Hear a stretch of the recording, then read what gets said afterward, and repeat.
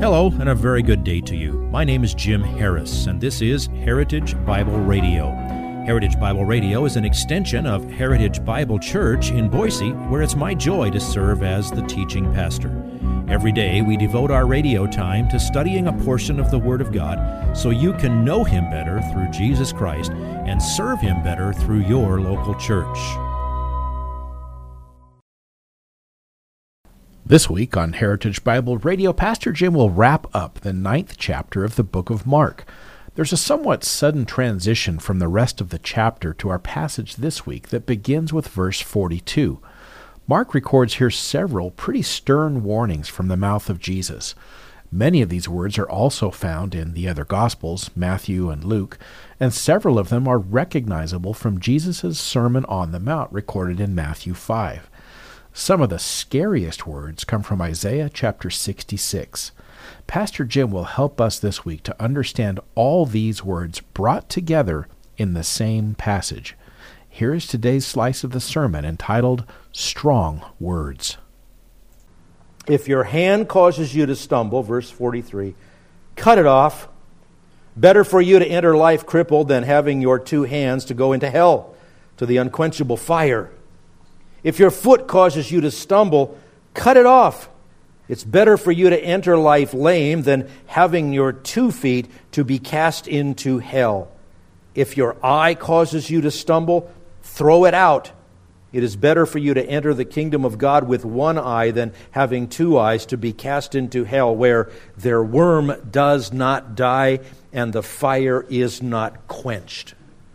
Now, look at the contrast here. Jesus isn't talking about the next little level for you to take. He's talking about the very nature of discipleship, because the two choices here are the kingdom and hell. That's what he's saying. He said, if you don't feel like this about your own temptation and your own sin, I fear that you haven't even gotten the message yet. You're not even going to be in the kingdom. Now, he used more strong words. Word translated hell.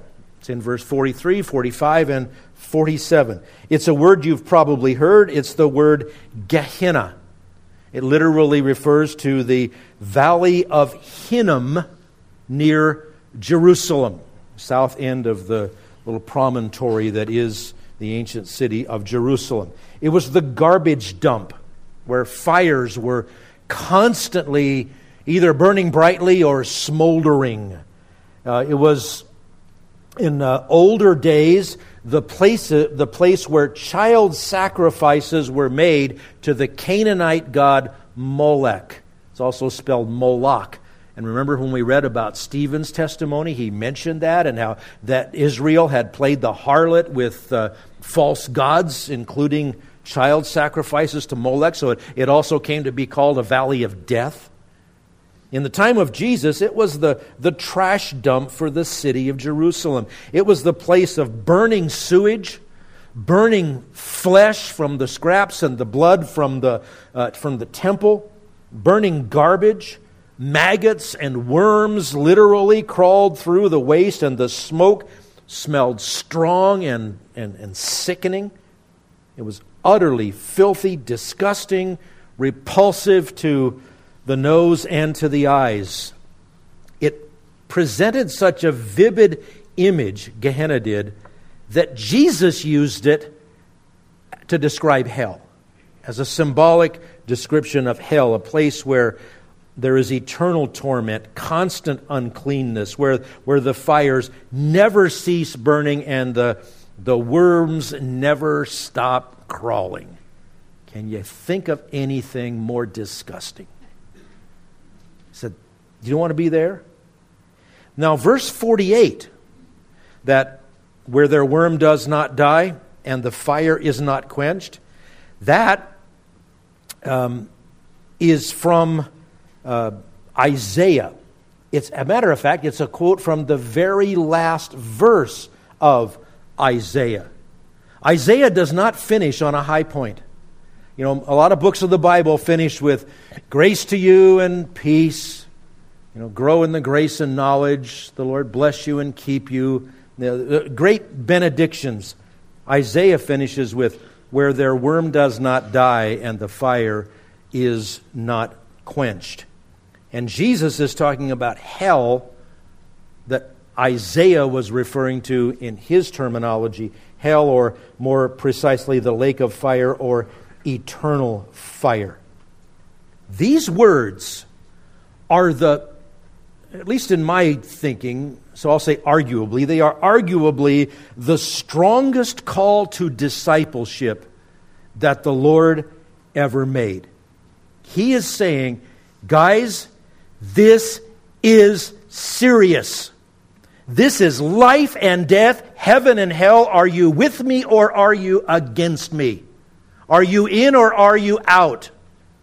This is a very strong call to discipleship. So this is why we say that because of how strongly Jesus commands us to deal radically with our own sin or risk being cast into the eternal garbage pit of hell, this is why we say you need to love the Lord Jesus Christ more than you love your sin. Now, we're all temptable, right? We all battle the flesh. None of us have perfect obedience yet. But how do you feel? We say this all the time. How do you feel about Jesus Christ? And how do you feel about the sin? Because in any moment, every person is moving in the direction of one or the other. You need to love your Lord and hate your sin. Are you a disciple or are you a pseudo-disciple? Do you want the glory of God or do you want your own comfort? If you believed a gospel that leads to comfort, you believed a false gospel. It's not about your comfort. It's about the glory of God and your eternal redemption, to be glorified with Him. And in the meantime, you're living on enemy territory, and the enemy hates the Lord you love, therefore the enemy hates you. Therefore, everyone who desires to live godly in Christ Jesus will be persecuted. How do you feel about your sin? Now, Jesus mentions body parts here, and they are very significant. They are illustrative. Hands in the Bible very often represent what you touch and what you do. Your deeds, the deeds of your hands. Those are the things you actually do in the world. Your feet represent how you walk and where you go. Your eyes represent what you choose to look at, what you choose to focus upon. Now, I say they're very strong words, but on at least one other occasion, Jesus used these words. It's in the Sermon on the Mount, Matthew chapter 5, verses 29 and 30. He said almost exactly the same thing. And obviously, it's hyperbole. It is overstatement for effect. The point is how strongly we need to learn to hate sin and everything that might cause us to move in the direction of sin. Now, clearly he didn't mean it literally, or he would have been having to drag the disciples around who couldn't walk and couldn't see to walk. You could remove both of your eyes, and you could picture just as many temptations as you can with perfect vision. Maybe even better if you lived full-time in the realm of your imagination. You could cut off every appendage you have, and you'd still be full of sin. But the imagery is very powerful. How much better to be maimed and enter the kingdom of heaven than to be whole and healthy and comfortable and end up in hell. The ultimate contrast, enter the kingdom, be cast into hell. Jesus is telling you to remove yourself from corrupting influence as much as you can. That's why I called this strong repentance. Repentance means to change your mind and therefore change your direction. You've got to learn to hate the things that are your enemy. If something tends to take you down, go without it. If If a certain person is an influence that drags you down, stay away from that person. If a certain activity tends to lure you into sin, fill your time with other things.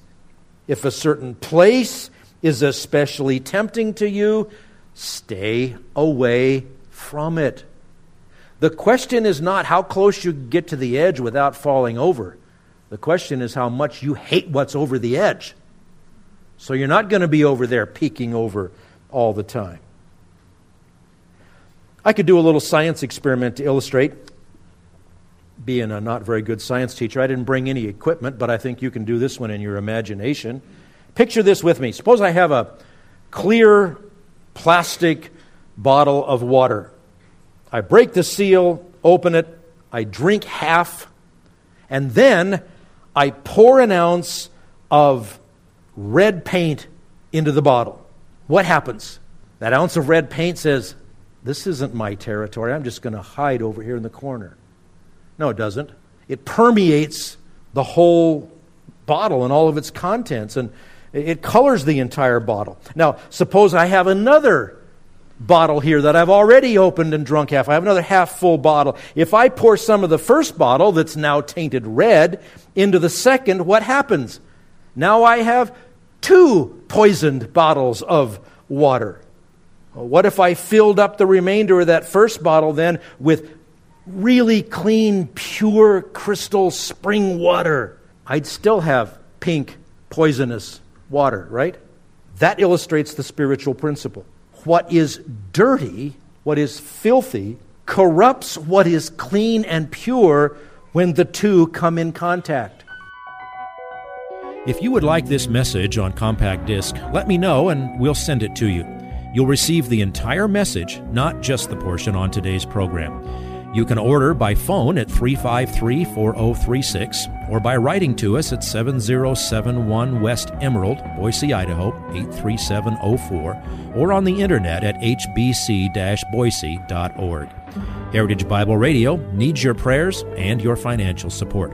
Once again, you can reach us online at hbc-boise.org or by telephone at 353-4036 or by writing to us at 7071 West Emerald, Boise, Idaho, 83704. And if you need a church home here in the Treasure Valley, I hope you'll visit us any Sunday at 7071 West Emerald. For Heritage Bible Radio, I'm Jim Harris. See you next time. Bye-bye.